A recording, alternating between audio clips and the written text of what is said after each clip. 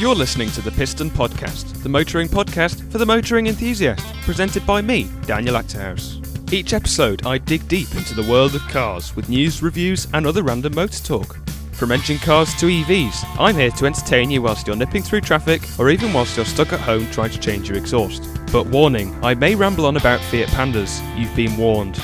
Anyway, engage launch control. It's time for the Piston Podcast. Hello and welcome to the 5th episode of the 3rd series of the Piston Podcast, the motoring podcast for the motoring enthusiast, presented by me, Daniel Acterhouse. If you're like me and you like car podcasts, then you have come to the right podcast, because not only is this a podcast, I'm joined by somebody who also has a podcast. Count how many times I've just said podcast. It's probably like a million times. Hello, Alan. The scorecard is going up. Hi there. How are you doing today? I'm not bad at all, thanks. Would you like to introduce yourself? Yep, I'm Alan Bradley. I am one of the presenters of the Motoring Podcast, and it is just the Motoring Podcast. Yeah. Yeah. And Dan's intro. what is the Motoring Podcast all about? So essentially, we're a bit different from most UK car-related podcasts. Yeah. The majority of what we do is news aggregation. Yeah. So we spend our week reading far too many automotive news stories and try and summarize the most important ones and best of them in sort of 40 to 60 minutes normally. Yeah. And that comes out, fingers crossed, on a Wednesday morning. Yeah, well, this morning when I was doing my schoolwork, I did actually listen to the episode from the 17th. And I've been listening as well to some other episodes. I think I actually listened to the Motoring Podcast while wrapping Christmas presents last year, out of all things. So that's what I did. Yeah. That's better than people that someone recently was saying on Twitter that they were listening to one of. So that most of what we do is the news, but we also do special editions. So we do interviews. Road tests, for want of a better term, and anything like that. We cover other stuff too, but every week is the sort of core of the show. Core of what we do. But when someone that you know says on Twitter that he'd just been listening to my interview with Television's Paul Cowland, in the bath with no clothes on, there was a little bit of a no. That is not what this podcast is about. No. Wonderful that you listen. You're a fantastic supporter, but please, I don't need to know that. No. But it's kind of cool. Yeah, of course. All different places, not just around the world, but also in Bath. So there we go. How did the Motoring Podcast come about, and how long ago was it? It's about 5 years ago now, I think. Really? And wow. Yeah, so my co-host and the producer and the guy who actually does all the work, Andrew Clues. I say all of the work, some of the work. Andrew Clues, and we disagreed about stuff on Twitter quite a lot. Yeah. He very much tinfoil hatted, I think, is the best description of Andrew. And so we disagreed on stuff, but we kind of agreed in principle, really. It wasn't rude disagreement. It was respectful disagreement and no, you're wrong because. Yeah. And then over time, so we ended up chatting on Twitter, and over time, I'd said, I really would quite like a podcast that just sort of, like many of the tech ones, that just summarizes the news. Yeah. Why could someone do this, please? And he independently said, I wouldn't mind a podcast that started and that covers the news. And it was like, okay, maybe we should speak. Well, we tried to persuade people who are actually known to do it, because we've got no background in any of this, other than listen to podcasts, like cars. And so we ended up talking, and we did a quick Skype call to make sure neither of us had any debilitating speech impediments or anything like that, and that this might work. So we had a chat about it, and we decided we'd never met in person. By the way, by this point, we still hadn't met in person. No, only over Twitter until that podcast, until that first Zoom, first Skype call. And then we said, okay, let's record 3 of them. Yeah. And we won't tell anyone. And if it's complete and total rubbish, we won't do anything with it. Forget about it But forever. we'll know we've tried. That's Yeah. the important bit. We'll do 3 of them. That lets us muck up a couple of times, learn some stuff, just pre-production type stuff. And if it's okay, we'll put them out. And if it's not okay, then we'll never speak of it ever again. But we'll know we've tried. Yeah. And so we did them, and they were. I mean, now I listen back to them.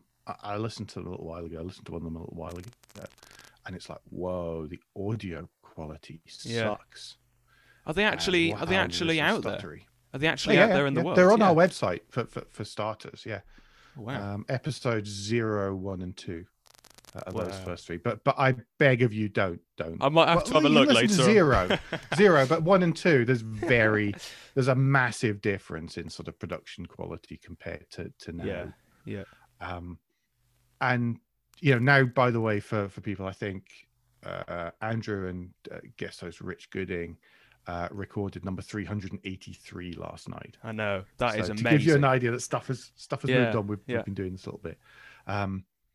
So yeah, that's how it started. And it was a few weeks later, we then sort of sent an email around to PRs, and some of them said thanks but no thanks, and some of them said that's wonderful, get in touch. And many of them we just heard nothing back from, because that's what happens sometimes. It's typical. Yeah, well, they get a lot of people just trying to pitch and go, yeah, hi, I'm starting something new. Yeah. And, starting a YouTube channel, and I want to borrow a Porsche. Just to have a drive. Yeah, that kind of stuff. So we sort of pitched that, just saying, we're starting this. We're not asking for anything. We're starting this. And he got invited to a Honda event off the back of that. Yeah. And it was at Silverstone, and I'm not far from Silverstone. So he came down, he stayed, and that was the first time we've met. Yeah. We've been doing it for a couple of months. Yeah.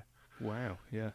So that's what started, and it's been going pretty much weekly ever since. We normally take a break over Christmas, maybe a little break over the summer, because our listener figures just dip in those periods anyway. Yeah. We're so nerdy, people don't listen to it. We're a family, it's all about our podcast. Very much a listen on your own podcast. You don't subject your friends to it. I don't subject my friends to it. Yeah, exactly. Sadly, yes. Yeah. What was I going to say? Andrew does quite a lot of editing, by the way. You're probably learning that now. Yeah. I forgot what I was going to say now. Damn. It's a very different story for me. I started off, I did radio 2016. I was 10 turning 11 when I started doing radio at a local station. And then, I know, 2019, I think it was, the radio station I was on, Redshift Radio, sort of decided, right, the viewing figures are going down. Okay, we need to do something to sort of, reintroduce ourselves to something different. So Redshift decided to move on to doing podcasts, and I went along for the journey. I started the Piston podcast, and this was end of 2019 / start of 2020. And it's been perfect, really, because if I think back now, I think if I was still doing radio, I wouldn't have been able to do it throughout lockdown. There would be no chance. But podcast, yes, I could. I mean, 2020 has been year of the podcast. Definitely. So the first, for sort of motoring, I hate calling myself a journalist, because this is very much an advanced hobby as opposed to a job. Yeah.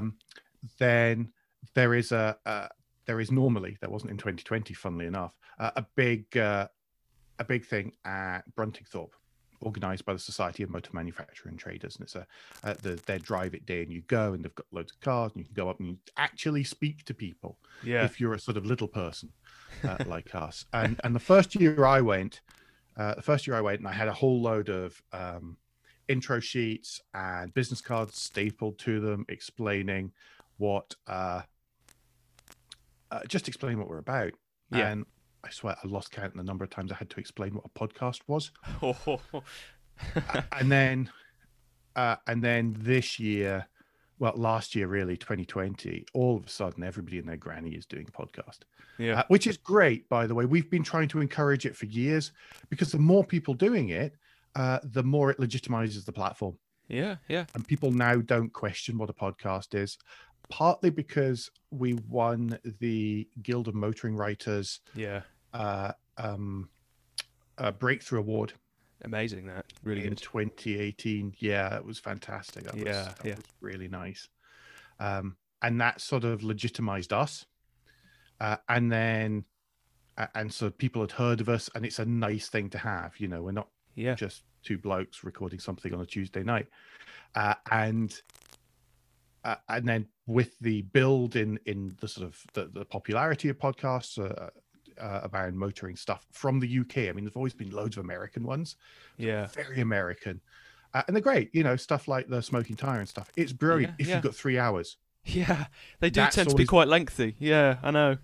They're incredibly long, and many of them are sort of like a whole bunch of people sitting around a table with beers, which would be nice. Don't get me wrong. It would be lovely, and it is fun recording a podcast like that. Yeah. But for the listener. Yeah, well, it can be a little bit tricky for the listener sometimes. Yeah. So I don't think I've ever listened to an episode of The Smoking Tire right the way through, and I really enjoy it, but I don't think I've ever managed it right the way through. But that's why we were that sort of we stood out. We're a bit different there. I mean, even now with the new ones that have come through, we've sort of dropped down the charts because we are far more nerdy, and we're not nearly as well known as many of these people. Many of the folk who are like, Johnny Smith and Sniff Petrol, Richard Porter, and folk like that we're not as well known as them. But our numbers have still gone up over the course of the last year, even though people aren't commuting, which has been a massive surprise because I left it for months because I was terrified to look at the numbers. It turns out it's best that you don't. I've discovered over the last few years, I just don't look anymore. Don't care. We enjoy it. Yeah, well, that's all that's important. If I'm being honest, pre-podcasting for me, I used to hate podcasts. I never used to get them. I just didn't get them at all. I was like, why not just listen to the telly or something like that? But when I first started podcasting myself, I thought I should probably start listening to some podcasts. So I did, and I started listening to Smith and Sniff, which recently started at the time. And I've accidentally been listening to Smith and Sniff since the beginning, every single week. Started listening to the Motoring podcast, hosted by yourself and Andrew, and that as well is really good, and various other podcasts. And I've actually become so obsessed, I would choose a podcast over a television program almost all the time. Yeah, it's interesting that the two that you choose because Smith and Sniff is complete anathema to what we do. Yeah, I know. Generally, I mean, we're not, and tonight the news type of thing. We do sit. We do have it is meant to be two mates talking about it. The whole format that we've taken is completely blagged from the Daily Tech News Show, which I used to listen to daily. I don't so much anymore. But yeah, we took it because we didn't know where we were starting from. We just copied stuff. So copied it. No, we didn't copy. We were inspired by and repurposed. Let's say that. Magpie. Yeah, exactly. So we repurposed that. If you ever listen to one of our our sort of special edition reviews, then if you were to open a copy of Autocar magazine beside it, you'll notice that the headings are in the same order because originally it was our way of just working our way through what's the checklist, what should we cover. And that's what we did, and we sort of have kept that same format ever since. The first one wasn't like that. The first one, don't ever listen to the very first. Well, you give me ideas now, but something to do after this, so I might have to go and have a cheeky No, listen. don't listen. It's not fair on Andrew if you listen to that one, to be honest, because he'd written it all out and he basically read it like a script. Oh, right. Afterwards, we both went, not sure that quite worked. Let's try something different. But we had nobody else does audio, reviews of cars. So we had nothing else to go on. So all we could do was kind of guess, and mostly it seems to work. People seem to like it, and that's what matters. Yeah. Well, I try each week, especially when I'm on my own, I try and do car reviews, but I don't. Most of the time, I don't actually go see the cars. I just talk through the specs and talk about what different magazines have said. And I think that does seem to work. And some people seem to enjoy the specky side of cars more than how they drive and stuff like that. I think that does work. It's a similar thing with us in the news. I mean, we have, we are not normally. It happens on occasions. News hounds going out there and hunting down the story.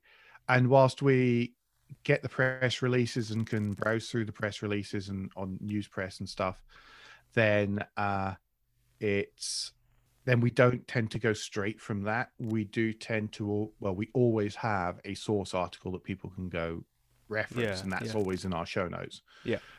How many people read the show notes? Don't really know, but it's good for the Google. Yeah. On the site. So we do them nonetheless. And so every time when we cover stories, there's always a link back to the source material that we've used. Yeah. Right. In a similar kind of way. Yeah. Okay, so let's move on to some more questions I have for you. I'm not going to, interview you to hell like some people do. Right, picture this. There's a listener that wants to know what the Motoring Podcast is all about, and they're going, what is it? What do you say to them? What is the Motoring Podcast? It is, so it's a podcast. It's a sort of on-demand radio show, which aggregates the top motoring news of the week in 40 to 60 minutes. Yeah. Okay. Well, that's good. And are there any? So, which episodes are you most proud of? Are there any that really stands out and you go, "Yeah, I'm proud of that"? Oh, there are a couple. Gosh, I wasn't ready for this one. That's a big question. That one. There's 380 odd of them. There's oh boy. Yeah, you've got me with this. No, there's a few. So all the ones that we recorded for charging around Britain when we took a Hyundai Ioniq around the practical extremities of the UK, of mainland Britain, in 5 days. All of those I'm incredibly proud of.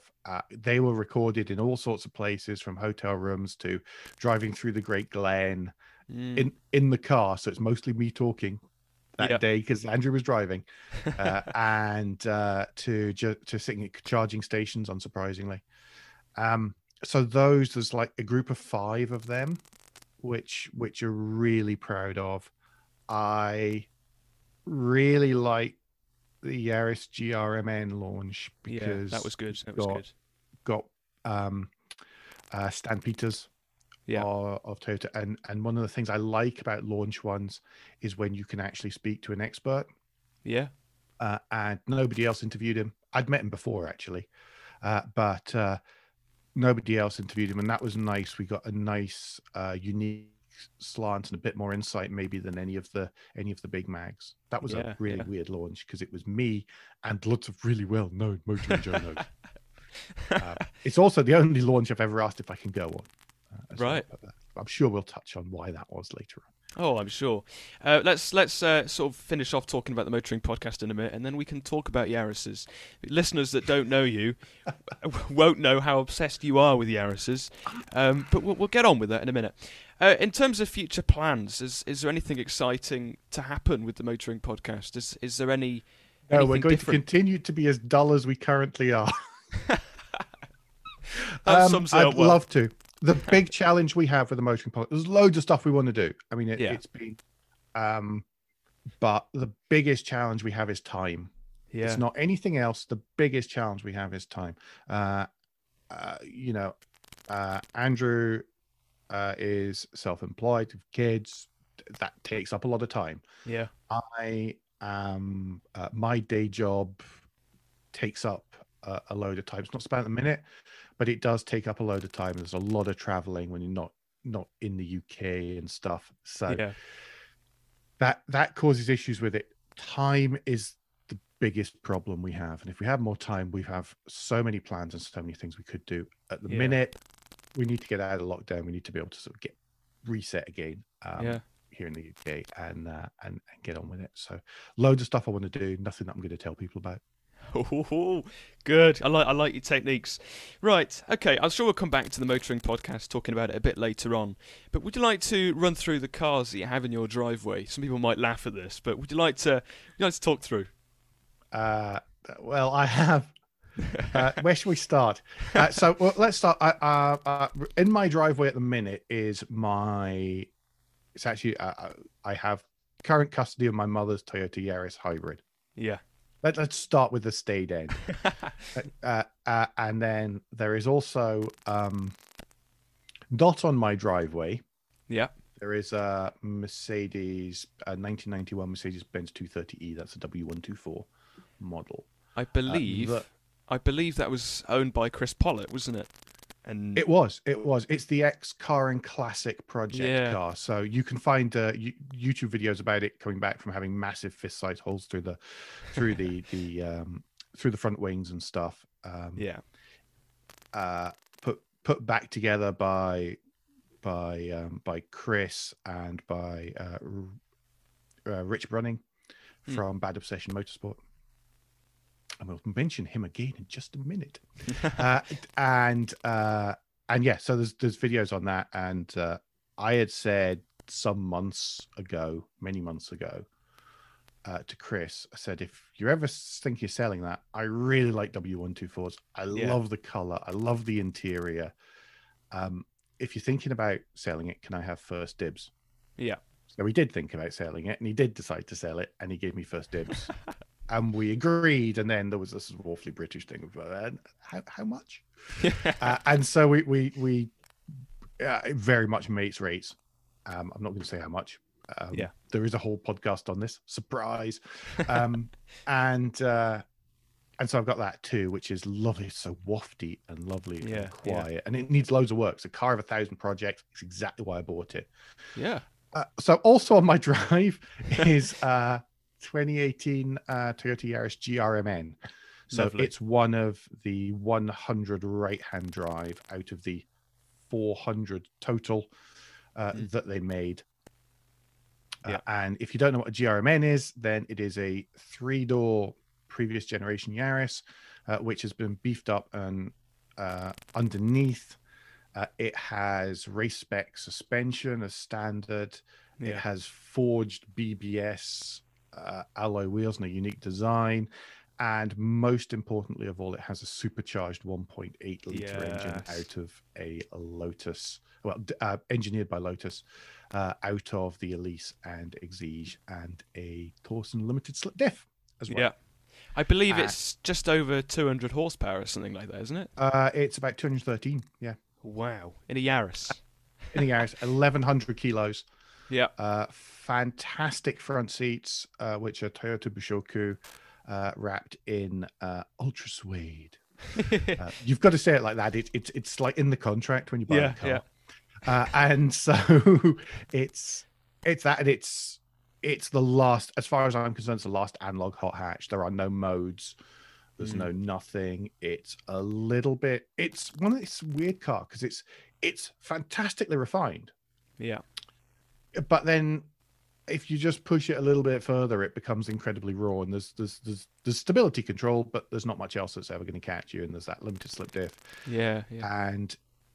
But it has such a smooth power curve. Yeah. That you don't realize its biggest issue is you don't realize you're doing 95 miles an hour when you're in 60. Right. I can understand how that can be a problem. Yeah. Yeah. And no cruise control to stop you. Yeah. Is the other thing. I did ask about that, and they said, well, it wasn't that important. Oh, right. And we ran out of time because it was developed in a remarkably short period of time. Because, of course, it's an engine that was never meant to go in it. Yeah. They did it on the line. Sorry, I'm going to be really dull about this. They did it on the line at Valenciennes in France. It's the first ever French-built Toyota that they re-exported to Japan, because they did 200 with a different front, slightly different tuning in some places. Vitz GRMNs, which they sold in Japan. So 600 in total with this engine. They did it on the line, and I couldn't stand. Then they just had room for like 2 fingers each side of the engine powertrain unit when they put it in. So it was just not. It's crazy. It's under the bonnet. You just can't move. Yeah. And to round off the collection of slightly nutty cars, then there's also a Mark 1 Toyota Yaris T Sport. Yeah, 51 plate. Amazing. Which really amazing. Great little car, fantastic little car, until I took it to a Mission Motors, the last ever track event at Rockingham, which was run by Mission Motorsport. Yeah. And I had just come back. I'm starting with the excuses now. I'd just come back from abroad the night before, got to the, landed at the airport at about 9:30, 10 o'clock, driven home, arrived at whatever time. And before going out, I forgot to check the oil. Never heard of a Toyota Yaris using oil. No. Well, it turns out that once I've done about 105,000 hard miles, they do use a little bit of oil. Yeah. And it also turns out that when you're at Rockingham and you bump into Richard Brunning and you want to go over to just say, look, thanks very much for being on Rear View, which is our second podcast, which is on hiatus at the minute, which is an interview podcast, a little bit like this. And you say, look, thanks for being on. It's great. Obviously it's it got really high numbers because so many people know you from YouTube. Yeah. And we ended up chatting. And he said, oh, come on, because I want to see this car of yours because it looks kind of cool in pictures. And he came and had a poke and he said, can I come out as passenger? I was like, well, I'm not very good. I'm not a great track driver. And he said, don't worry, I used to be an instructor. Yeah. So a number of laps of obscenities telling me to go faster later. I see where this is going. Yes. Pulled in and that was fine. Then I went to start it again. And there was the rod knock of death. Oh, no. So poor Johnny the Yaris. And Johnny is called Johnny because he was the fifth Yaris. Yeah. That I've had for various reasons. And in a couple of cases, it's just because it's a handy, convenient car and knows that it's not going to break. Yeah. So I killed the engine. And the trouble is that he's co-owned with my best mate. Yeah. Because I bought it originally as a stopgap car. I managed to sell an Infinity in 40 minutes. Wow. I must have underpriced it, but I didn't care because then it wasn't a problem. And then I just needed something to tide me over until my MX-5 arrived. I'm just trying to make it clear that I don't just drive Toyota Yarises, everyone. Okay, I have had other cars too. They've been great. I even had a Fiat Panda. Really? 100 HP. Lovely. Yeah. So yeah, I killed it. And then best mate and I were talking. We'd sort of taken the engine out to try and take it down to some friends of ours, who have a fantastic garage in Kettering. And it was just at the time when Mighty Car Mods they had Yaris Hilton and they put I remember. a 1.8 litre engine in. Yeah. And they did it wrong. They put the wrong engine in to the wrong generation of Yaris. Yeah. Because, mate and I, we were actually originally met via Yaris Club back when it was a separate club, not just a Facebook group. And we have opinions on these things. He definitely does have opinions on these things. And it was like, well, look, it's going to cost a load of money to go find another engine. We're not going to know the history of the engine or any of these things. So why don't we spend a little more money and put in the 2ZZ? Yeah. So out of the Corolla T Sport and the Celica T Sport, Gen 7. Yeah, I thought so. Celica T Sport, the pointy one, And so we did some planning, we did some research, and it's one of those kind of mythical beasts which has been around for a while, and where people have talked about doing it, but very few people ever have. Yeah. So we thought, we'll do that. We put that to Dave and the guys at Be Cool in Kettering, and they were like, yeah, that sounds like an interesting one, and it's you guys, so we're not, there's no risk. And so that's what we did. And then over the last, oh goodness me, 15 months, I think it took in the end. It's now back and absolutely barking mad. Still not finished. The suspension tuning it's Corolla. It's 160,000 mile Corolla struts at the front, and Yaris struts and stuff at the back. So we need to sort that out. I need to actually go speak to one of the PRs and say, oh, it's an interesting project, and try and see if we can get some help on that. Just expertise more than financial. And it's absolutely crazy. So the GRMN is 1,100 kilos and 213 brake. Yeah. The 2ZZ engine is 190 brake horsepower standard. This one has an aftermarket ECU because getting some Toyota engines and rest of the car to talk to each other is very difficult. So that's what we've done. It means we've got all the security stuff is still there. And so it's 190 standard. It's definitely not standard. Yeah. No idea what it's putting out, but it's it's my insurance company listening? Probably not. It is 200 and quite a few. It's probably a bit more than the GRMN, and it is absolutely bat poo. And it weighs less. Oh, it must do. It's got no back seats. It's got two racing buckets in the front. It's it's not stripped in the interior because it's got to be usable. We want to be able to drive it to places and back. And it's absolutely crazy. And BQ have done a fantastic job of it. We've got some bits and pieces. We were trying it without power steering, right? But it's a tight driveway, and to be honest, supermarket car parks are not fun with no power steering. I know. Even in a little car like that, when it's been designed to have power steering. So we left that as an option. So that's going to go in, and so's the aircon as well. Yeah. Yeah. When the people who've done your engine conversion are the people who do who do all the maths and the specification for McLaren cooling systems and climate control systems, then you kind of hope that they can still fit aircon to a Yaris. Below they can, of course they can. Yeah. So yeah, that's my rather Yaris biased driveway. Of course, yeah. I do love Johnny the Yaris. I think he looks great. He's black wheels. Are they black or grey wheels? No, at the minute he's on the standard T-Sport ones, but they are powder coated anthracite. There are two other sets of wheels because every car has to have three sets of wheels. Yeah, you've got to have a set of. I mean, you've got to have a set of semi slicks. You've got to have a set of summer tires, and you've got to have a set of winter tires. Yeah, that's just normal. And it's currently on the winter tires. On the winter tires, as much as anything, because of they're narrower, and so it's easier to steer at low speeds. That's the reason. Yeah. But that's a lot on there. Yeah. You said that you owned a Fiat Panda 100 HP.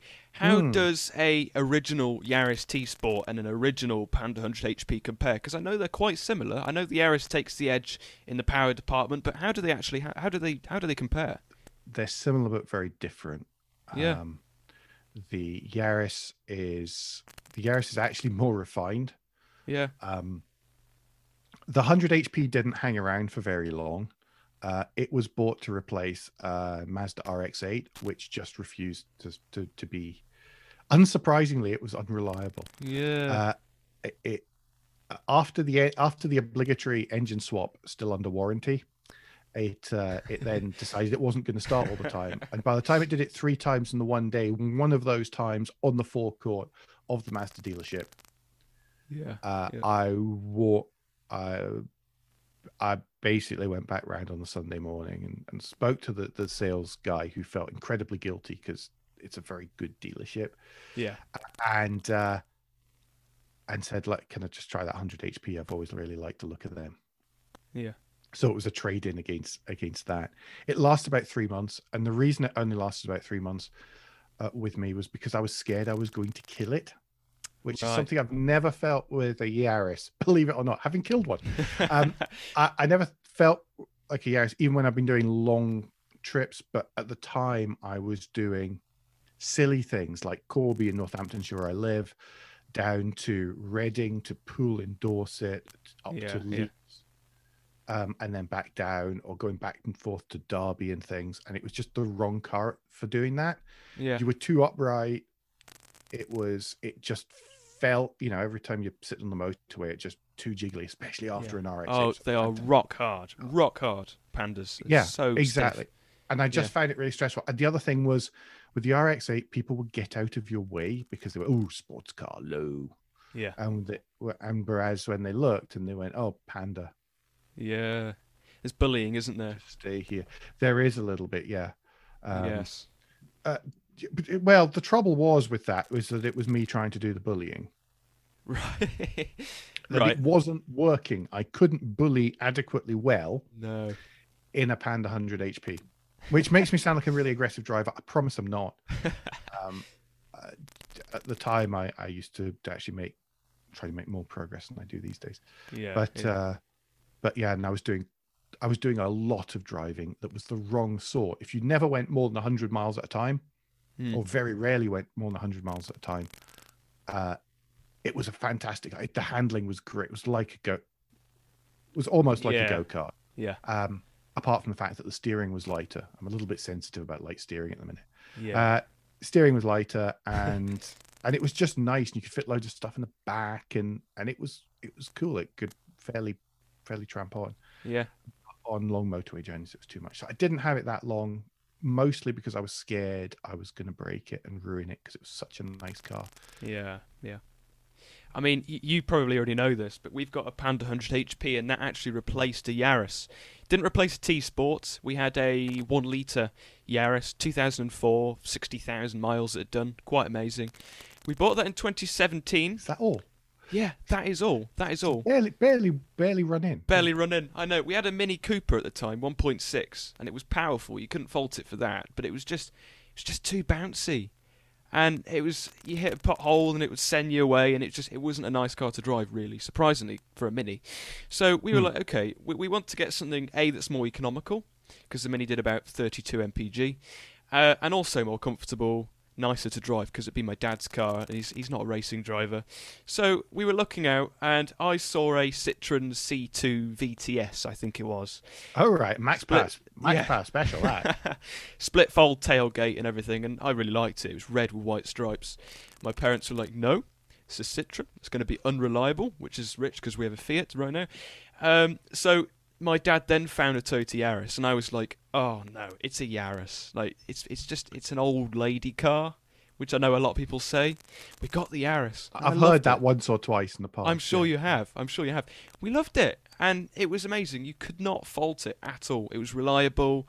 It was actually quite nippy, considering it had about 67 horsepower or something. Something like that. But you just got to keep your foot in until you get past 3.5 in the VVT. Oh, they really my first was a 2001, I think. Y plate, Y439 AES. There you go. And it was a 1 litre S, so it had nothing. I mean, this one had the optional power steering and silver paint. Yeah. And no RDS radio, no central locking, nothing like that. Basic, yeah. And I did ridiculous miles in that, and that was my first car. And the choice had been between that or importing a Smart, which were only left-hand drive at the time, and weren't sold in the UK. And that's what the choice had been. And the winner for me was the arcade game style instrument pod, which I still love. And then I replaced that with a diesel, which then got written off. So I replaced it with another diesel, and then I replaced that with a Isuzu V-Cross. So I went from 60 odd miles per gallon to under 20. Right. Because I was doing practically no miles at that job. Yeah. And so immediately I then left that job and was doing 35,000 miles a year. Yeah. And once I'd saved up enough to have 2 cars, I kept the V-Cross, and I then bought a 1.3 SR W plate. Nice. And then that got traded in for the RX-8. So how many? We're at 4 now, aren't we? We got traded in for the RX-8. RX-8 got traded in for the Panda. Panda got traded in for an MX-5, which got traded in for an Infiniti G37. Yeah. Which got still got the V-Cross at this point. And the G37, it got sold. It didn't get traded in. That's how I ended up with Johnny the Yaris. Yeah. Until the first, because I had one of the very first NDMX5s. Yeah. So current gen, one of the very first customer cars. We had one and an AMX5, and it was lovely, really lovely. Another car that I miss massively. So we borrowed a Fiat Panda 100 HP because I wanted to write an article living with a Panda 100 HP on Drive Tribe, and Asa Thorpe, you might know him. He's got Panda. He's a really nice guy. He is nice, yeah. He basically said, out of the blue, you can borrow Beep, his black Panda 100 HP. And we did. We had it for about 3 days. And basically, I managed to convince my parents to buy one within 2 days. So Friday evening, my parents were like, no, it's a Panda. Never own a Panda. It's a Fiat as well. It's just going to go wrong. Saturday, we collected it. This is a nice car. Sunday, we bought one. It was that quick. That was that fast. That's that quite quick. Impressive. And then it sort of hit us that, oh no, the Yaris is going to have to go, because we have a Renault Scenic as well, and that would have to stay because it's our bigger car, and the Panda would stay as well because we just got it. So lockdown, we couldn't sell the Yaris, Timmy the Toyota. So it got to July time. I'd like to point out, by the way, I generally don't name my cars, but a friend's wife does name cars and then inflicts them on mine. So Yeah. I had to think of something really quickly to stop it being Yoda the Yaris or something stupid. Hence Johnny the Yaris. Right? Yeah. So that's Yoda the only cool. car that I've had that's named. No, that would still be a rubbish name. Yoda the Yaris. That's cool. Rubbish. So rubbish. July came along and we were like, okay, lockdown's being lifted. It's time to sell the Yaris. So we put it up on Facebook Marketplace first to avoid fees and stuff like that, just to give it a go. Within an hour, we come and see it. People came round and took it. It was that quick. No, actually, they bought it and then came to get it the next day. So on the day that they come to collect it, I thought, right, I'm going to film a YouTube video. So I filmed a YouTube review on that and it's done really well. And I thought, yeah, that's it. The Yaris is gone. Didn't think much of it, really. It's a shame, obviously, that it has to go. Now I find myself really, really missing it. It was lovely, really lovely. They're just nice wee cars. They've ended up being the default in our family, really. Yeah. So, hence Mum's got one because she decided that after 5 RAV4s they were a bit big. Yeah. Now because she doesn't need a bigger car, and yeah, I mean we have another sort of family one in France. My sister's had 2, and it's just like the default vehicle, really. My parents only really buy Toyota or BMW. Right. Okay. Yeah. They're just sensible lazy choices. Yeah. Not easy. It's just that they've got decent dealers for both, and it's easy. You just walk in and they go, "Oh, hello." Yeah. And Hello again. Name and stuff. Yeah. So I don't think my Yaris days are over. I can see myself with a Yaris again one day. Maybe a T-Sport. I don't know. They're a great first car. Johnny Yaris had been the previous owner. It was their first car. And actually, they traded it. They had bought a Mini, Cooper S, to replace it. Yeah. That's quite a big jump, isn't it? In terms of ride and everything, it's a lot more focused, definitely. But yeah, I think it's Yaris. a real downgrade. Yeah. Oh yeah, downgrade. Of course. Yeah. So right, what do you like? Why do you like the Toyota Yaris so much? What is it for you? Wow. It's. Do you know what? It just doesn't break, and I just know it's comfortable and quick. It's they've been bought through convenience, really. Yeah. And then, apart from the GRMN, because that was a real, I want that. Yeah. Oh yeah. So sorry, that was a rubbish answer. I'm so sorry. It was very quick, but that's good. Where did the Yaris passion begin? Like, what made you even think of Yarises? Do you remember what I said about there being a good dealer? Yeah. That was it. Was that the only reason? That's how it came about. So my parents bought me that as my first car. Yeah. So, but I'd been sort of, there was a what do you think, and I'd liked the idea of it. I love the fact it was the first Toyota that was engineered for Europe. I liked the design. I liked the slidey back seats. I liked the they were lovely. Instruments in the middle. It was just that kind of funky, slightly different design stuff. My background is product design. And engineering. So that kind of silly thing. That just the cool details. Yeah. I think the interior of the Yaris is very misleading because when you sat inside a Mark 1 Yaris, especially, they seem a lot wider than they are, and because you sit quite low, they seem quite airy. Yeah, exactly. Well, that's it with the central pinnacle, and I think that's something that's actually been lost over the years. Which I don't think the newer one. I haven't driven a non-GR version of the current Yaris, if you can count the GR as a Yaris, really. But I think that's some of those really funky details I think have been lost from the Mark 1.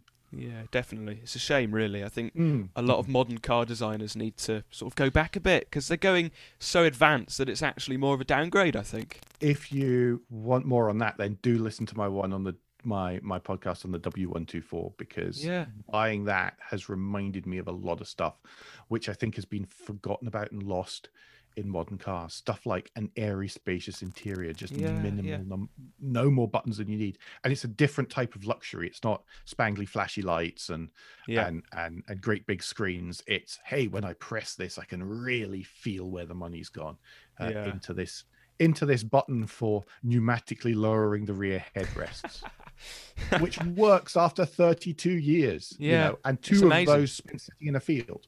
It's incredible. So yes, I agree completely. I think stuff has been forgotten. I mean, people get into a Mark 1 Yaris and go, "Oh, there's hard plastics," as if everybody drives around. But I know exactly. I can't stand it. Some car reviewers. I'm not going to go into details of who, but Sorry. a lot of them. You can probably you probably know, but these car journalists that go around scratching plastics, complaining. Nobody does that. Nobody does that. I don't know. Yeah, I have. It's annoying. Yes. I have met many who do that kind of thing. Yeah, I know. Quite vocal in my opposition to that. Yeah. Of course. Now, the GR Yaris, okay, we have to talk about this. I've done a podcast already, so if you're a Piston Podcast listener, and you want to find out more, then you can listen to my podcast, and you can listen to Alan's podcast. I know you've done some GR Yaris stuff. What's your opinion on it overall? What's your opinion? An hour and a quarter on it. Yeah. How nerdy is that? I'm really conflicted. Yeah. I'm going to be honest. I'm really conflicted. I think that the positive expletives that were flying around at the launch from loads of other people. Yeah. I was like, it's really good. I really like it. It's good. I really positive. And everybody's like, this is the best thing in the world. Yeah. And I was like, whoa, okay. And I decided it's because I'm spoilt rotten by having its sort of predecessor. Yeah. I really, really liked it. If I was in a position where I could keep the GRMN and have a GR, then I probably would. Yeah. Especially the deals on them. Then I probably would do. I'm not in that position, and I like what I have too much, which is why I bought it. Fair enough. Really, the only upgrades I would be going for are the adaptive cruise control and the CarPlay, neither of which are a good reason to spend £17,000 upgrading your car. No. But it's as good as everyone says it is. It really is. I will try and get hold of one later in the year for a week. Yeah. It's as good as folks say it is. The one thing that would put me off buying one now is that there's an awful lot of a lot of them around on YouTube. I know. It's a shame. Shame. And I'm so contrarian that really puts me off. So even on the launch day when I was being told, and so got the name down for one and a couple of not the ones that everybody's thinking of, probably. Yeah. And I was like, oh, it's going to be a bit common, isn't it? Yeah. I know. Whereas what I've got at the minute is 1 of 100. Oh, I know. A number on the top of the supercharger. You don't get that on the GR. I know. I think, and so I'm the exact same. Same. Let's not muck around here. The GR is a better car. It is a far better car all round. Yeah. I just don't think it's as special as what I've got, but it's still more special than most modern cars out there. Yeah. Almost all modern cars. Almost all affordable modern cars out there. Yeah. When the new GR Yaris was announced and when it first came out onto the roads, I think it was October time, was it? I was amazed. I really liked it, and I was like, "Yeah, this is a really good car, possibly my favourite car ever." But then, the likes of Shmee 150 and all of them started to get them. You said that, not me. Yeah, and everybody just started overhyping them, I think, and it sort of loses their magic a bit. It wasn't Shmee, because Shmee was really quite early on. Yeah. He's at least tried to do something different with the Castrol wrap, although I think it's a little bit lacking in punch for me. I would want a bit more green and red in there. Yeah. But it's some of the others, actually. Yeah. Yes. And seeing them doing drag races and stuff, and it's like that is not what this car is for. I know, that annoys me. Yeah. That just the whole drag race thing just annoys me anyway. But fantastic numbers of views. I'm very jealous of the numbers of views. Yeah. But yeah. Let's just say a certain car YouTube channel with a fair few million subscribers is currently doing a drag race with I think 2 Land Rovers, Mercedes G-Wagon. It's like, what? That's not what they're for, is it? They're not drag race cars. No. It's Oh purely well, for Brunton Thoughts entertainment. going to close soon. We'll Oh, I know. Which But is there a we go. great shame. But on the other hand, it should mean fewer drag race videos. Yeah, definitely. So I think we should slowly bring this podcast to an end. Alan, it's been a pleasure to talk to you about Yaris's and the motoring podcast and Same everything. here. Hopefully we can speak again soon. Mm-hmm. That would be good. Maybe I when would you've absolutely love that. when you've had a week with the GR Yaris, it'd be good to speak to you and see what you think after a week with it. And maybe maybe you're it's converted. always different or... it's always different when you drive them on your own Yeah. on roads that you know as well, which is the other part of that. Yeah, of course. Now, would you like to plug your social media first of all? Yes. You can find out more about the Motoring Podcast at motoringpodcast.com. Yeah. On Twitter and Instagram at Motoring Podcast and Facebook as well, but there's not much goes on Facebook, to be perfectly honest. No. If you want to follow me myself personally, then you can do that. It's at AJP Bradley. That's BRADLEY on Twitter and Instagram. Yeah. Not much on Instagram. No. I agree with Facebook. Facebook is a bit of a mess, really, I find. The groups are good. The groups are good. The owners' clubs and stuff, but other than that, I'm a Twitter person. It's fine if you're going to pay. If Yeah. you're going to pay to share your content, you can. I mean, the difference in engagement that we get between Twitter and Facebook is just massive. Yeah, of course. And for the listeners that are interested in me, I don't know why you would, but there we go. You can follow me on social media at DanielCars05, and you can follow the Piston Podcast on Twitter at Piston Podcast. And do subscribe to the podcast or follow the podcast, whatever platform you're on. And do the same for the Motoring Podcast as well. Subscribe, follow, listen, because it helps a lot. And become a Patreon as well of the Motoring Podcast. We have one thing: we're not on Spotify. Are you not? For various reasons to do with the fact that Andrew and I have strong beliefs about sort of data governance and stuff. We're not on Spotify. We are on Apple, YouTube, or you can just stream it from our website. Yeah. Well, there we go. Have a listen, listener. Alan, thank you so much for coming on the podcast. It's been lovely to talk to you. Absolute pleasure, Dan. Thanks very much. No problem. And thank you for listening. Thank you for listening to this episode of the Piston Podcast. I hope you enjoyed it.